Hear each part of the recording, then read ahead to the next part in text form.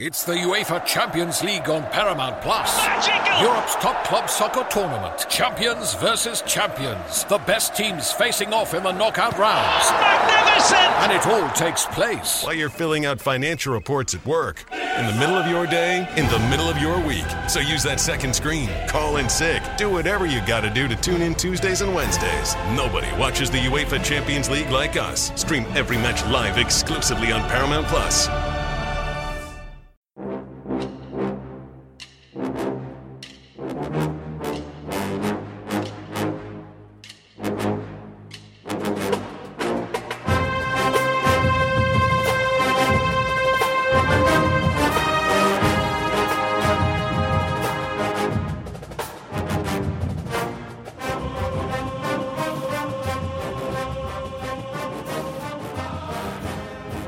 Good morning, Bucknutters. Welcome to the Bucknuts Morning Five here on Friday, July 16th, 2021. I am Dave Biddle.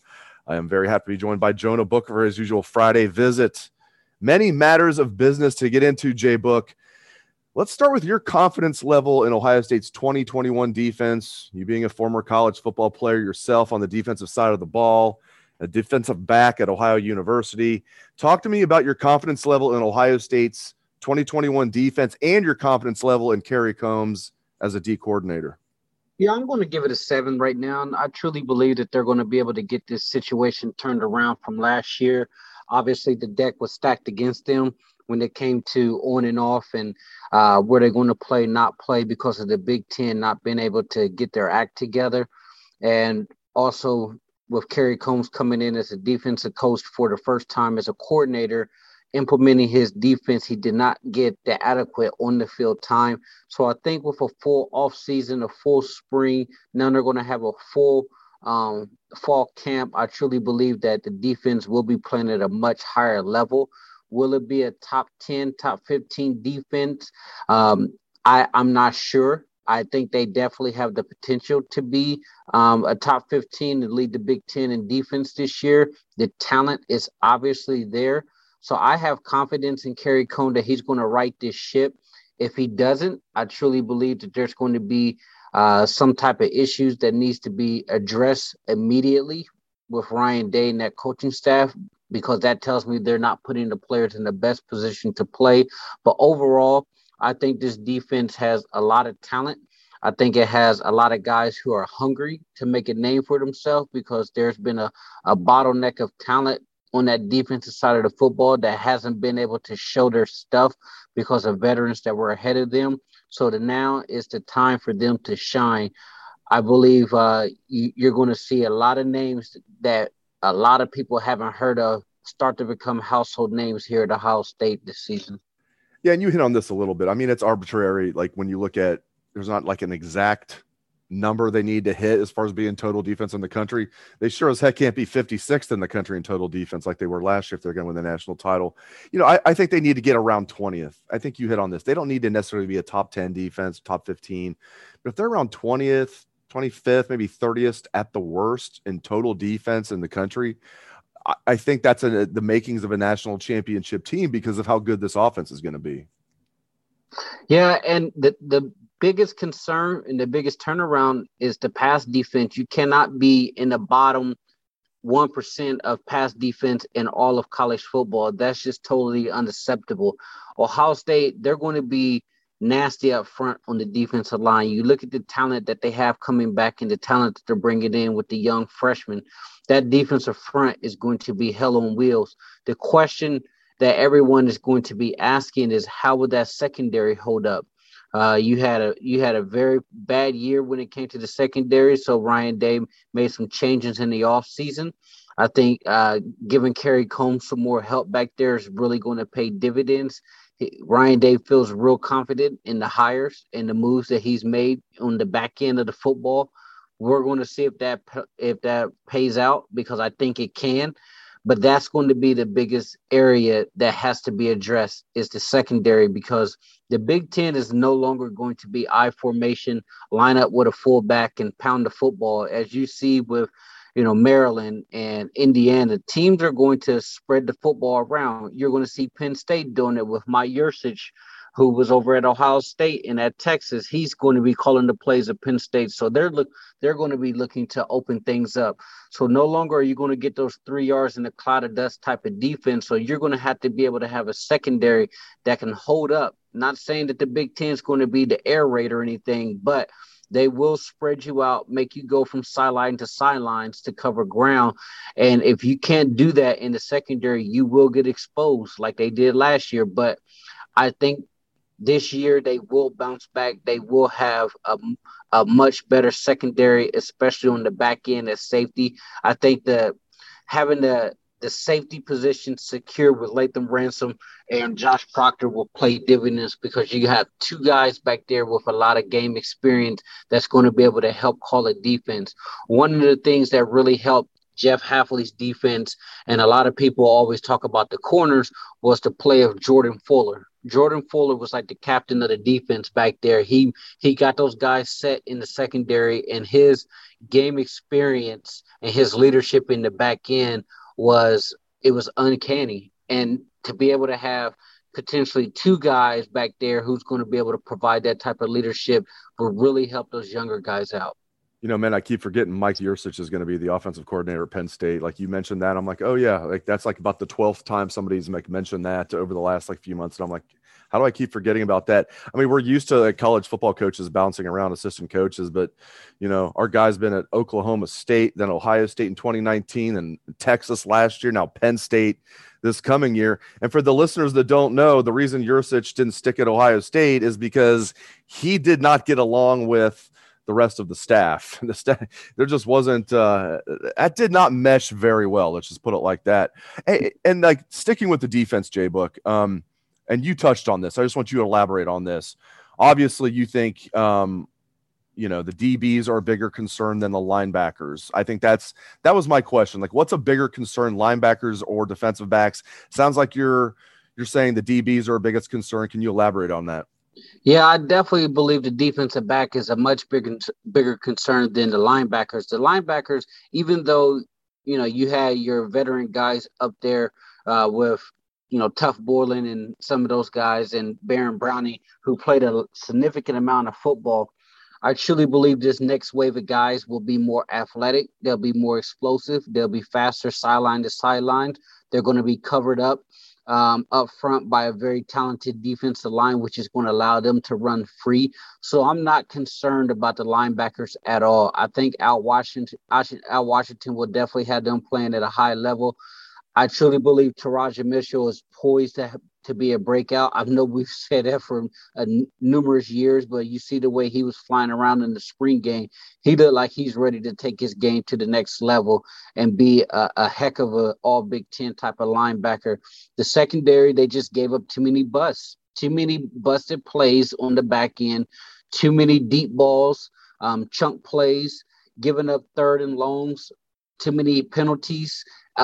Poor technique, giving up inside leverage when it's obvious the wide receiver can only run one route, which is a slant route, especially when you look at their alignment compared to where they're at on the field to the sidelines. And it was just basic fundamental things that you saw mental breakdowns in that secondary last year. So to me, they have to definitely get that cleaned up, get that situation to where they're playing at a high level. They're competing. One of the things that we saw that drove me crazy, and I'm sure it drove our message board crazy, is the inability to find the football. Getting your head around to find the ball was something that they absolutely struggled with. It was an issue in the past, and then Jeff Hafley came in and fixed it, and you were seeing a lot of the DBs getting their hands on the football, and they were making plays on the ball. And then last year, we were back in the same situation where you were seeing guys not finding the football, getting called for pass interference, wide receivers just going up over top of their back, over top of their head, getting chunk passes on top of them. So I'm curious to see about that. I understand that each coach has their type of technique that they like to teach. Some just getting technical here. Some coaches like to teach you play through the football, meaning that when the ball's in the air, you're reading the eyes of the wide receiver, and as the wide receiver is looking up, then you start to punch through to try to knock the football out. Well, when you play that technique, it can work if you're doing it efficient, but you're not necessarily finding the football. You're not getting your head around to make plays on the ball. Other defensive back coaches like Jeff Hafley and Chris Ash, they wanted you to jump the route. So if you see that the ball's out of the quarterback's hand and you see where it's going, jump the route. And you saw a lot more turnovers. The problem with that, which a lot of people will argue, is you're susceptible to giving up the big plays. And I will make the argument, well, we were playing the technique under Kerry Coombs where you were trying to play the eyes, then play the ball. And that's supposed to be the technique to limit the big plays because you're not getting lost in your phase by following the football. But I would make the argument is they still were giving up huge plays. So to me, I'd rather my defensive backs try to get their head around, find the football, make a play on the ball, and try to get some hands on it. But either technique that they decide to play this year, I just hope that all the fundamentals are cleaned up. Man, that was some great stuff right there. They're fantastic insights. Listeners might want to just, rewind that and just like hear all of that again. A few more things to get into. So death taxes and Larry Johnson fielding a great defensive line at Ohio State, the three certainties of life. You mentioned it a little earlier. You called it hell on wheels, the Buckeyes defensive line this year. I mean, it's like the same thing as always, man. I mean, they're not just top heavy. They're extremely talented. They're deep. I can't wait to see this D line. It's not just going to be the strength of the defense. It's going to be one of the best defensive lines in the country. Absolutely. I'm excited to see what Haskell Garrett can do. He had a breakout year, really put his name on the big stage. PFF has him graded as the #1 interior lineman in college football. I know there's a lot of mock drafts out there that has Zach Harrison going in the first round, which is unbelievable to me, but they're looking at him having a potential breakout year. And the time is now for Tyreek Smith. He really showed what he can do playing at a high level in that game against Clemson. He missed the national championship because of COVID, but Tyreek Smith, the clock is ticking on him. This is his opportunity to really show that he is an elite pass rusher. He has to go get paid, and make yourself a name in the NFL. And how do you do that? You have to have a breakout year this year if he wants to get drafted very high. So the defensive line, they're stacked. You're going to see the Rushman package with Jack Sawyer coming in and JT also in there in the mix as well. So you have a bevy of options that you can use, mix matching that defensive line. But Larry Johnson, he's probably it doesn't matter what defensive coordinator you bring in. If you got Larry Johnson on your coaching staff, you're going to be confident that unit is going to play at a high level. They're going to be a strength and not a liability. So once again, that defensive line is projected to have a monster year. I'm curious to see what some of these younger guys are going to do on the defensive line, because I think that's where they can take it to the next level. They're going to be good, but if you start getting a lot of minutes from your younger guys and they're causing a lot of problems, that's when you take that next step to elite. All right, let's move to the offensive side of the ball for a change here. All right, let's assume, and this is not a massive assumption, that Matt Jones is going to be one of the starting guards. I think that's like almost a sure thing, but he has repped at center, just in case they need him at center. But I think as well as he played last year as a third-year sophomore, now going into his fourth year, I think he's just a lock to be one of the starting guards along with Paris Johnson. For the sake of argument, let's say the starting center job is down to Harry Miller and Luke Whippler. For a while, man, I thought like it was just Harry Miller and that was it. Like that was going to be Harry Miller's job, and maybe it will be. But Luke Whippler got a lot of first-team reps in the spring and looked good. What are your thoughts there? Do you think it's Harry Miller's job, period, or do you think that might be a pretty good battle there between Miller and Whippler? I think it's going to be a really good battle. I had someone close to the program tell me that Luke Whippler he's a potential all Big Ten type of center. I know they really like Harry Miller. He's a guy that has been in the program for a while now. He is a monster. If you see pictures of him next to Billy Price, he is huge. So I think Both guys are going to compete at a high level. Whippler was one of the top 24/7 centers, if not the top center, if I'm not mistaken, in the composite. So he's coming in highly regarded high school center. And the thing that they really like about him is how nasty and how tough he is. He's a New Jersey guy that comes in there and he plays like a junkyard dog, and they like that out of him. So I wouldn't be surprised if he absolutely pushes Harry Miller here. I do think Harry Miller has the nod right now. I think he's going to get the first crack at the bat, but I think it's going to be a heck of a competition there. But if you're an Ohio State fan, you really have to like the development of the offensive line as well as the amount of talent that is there, because they're going to potentially play, they like to play 7 to 8 guys, rotate them, especially late in the games once the games start getting out of hand, to help develop them. And that process has worked because Ohio State has shown that they have talent. If you remember the Michigan State game where a lot of guys were missing and they moved Harry Miller to center, he didn't look very, very good. But the thing that most impressed me was you had that second unit of an offensive line in there, and they absolutely just dominated Michigan State. So to me, I think you have to be very confident, very hopeful that they're going to be able to gel and get everyone together. If it's going to be Harry Miller, I know a lot of people's first thing they're going to say is make sure he gets the snaps and the handle of the football and the shotgun snaps taken care of, because it was a mess the last time we saw him at center. But I truly believe he's going to get the first crack at bat, but he's going to definitely get pushed. All right, last thing, my man. Let's finish with some recruiting. A very open-ended question for you, JBook. What recruits are you kind of keeping a close eye on right now, whether it's the 2022 class, 2023? What recruits you kind of keeping a close eye on right now? Yeah, I have about 3 guys that I'm looking at. I think Eni White, the highly regarded defensive end out of Pennsylvania, he's one to keep an eye on. I know a lot of people believe that Ohio State is the leader right now. At one time, it seemed like it was trending towards him going to the SEC. The Georgia board, where Rusty Manziel over there, has said that he believes Ohio State is the leader and Georgia's not going to get him. They were projecting that it would be an Ohio State versus Alabama battle.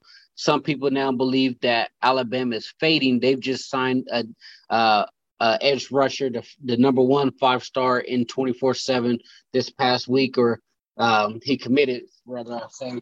So I think if Ohio State can get him, you're getting another proficient, highly regarded edge rusher for Larry Johnson to put in his war chest. You're talking about a 6'6", 230 guy. The question that a lot of people are asking is, does he want to play defensive end or does he want to play a linebacker? From what I've been told, the conversation is simple. You come play for Larry Johnson. You're going to grow into the defensive end position. That's the reality. You're 6'6", 230 right now going into your senior year. Once you get into the weight room program, you're going to put on weight. Being a linebacker in the 3-4, you're very, with your length, you're going to be it's going to be hard for you to maintain your leverage. So use that speed, use that explosive first step and get off the football and be a premier pass rusher where you can make a lot of money in the future. And why not have Larry Johnson be the one who mentors you? And I think with the 2023 class, I would not be surprised if 5-star A.J. Harris is the first one to commit to Ohio State. There's a lot of smoke that he's going to be at the barbecue coming up with the recruits. I know his family, they're very in tune with Kerry Coombs. They're very big on Ohio State, and a lot of the scuttlebug amongst the recruits is A.J. Harris could potentially be the first 2023 commit. And if that's true, then you're talking about a tremendous boom off bat to get that class started. Great stuff from Jonah Booker. Thank you very much, JBook. Thank you all the listeners out there for tuning in to the show. We appreciate that very much. Hope everyone has a great day and a great weekend. Let's hear that Buckeye swag, best damn band in the land.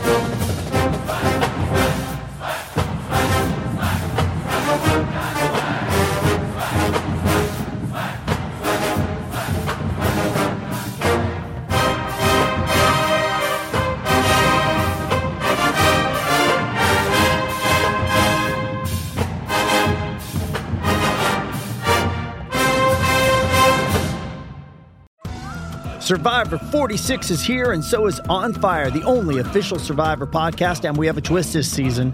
The winner of Survivor 45, Dee Valladares, will be joining us every week. We're going behind the scenes of the biggest moments, the how and the why things happen, and the strategy and analysis you can only get from someone like me, a Survivor winner. Listen to On Fire, the official Survivor podcast, wherever you get your podcasts.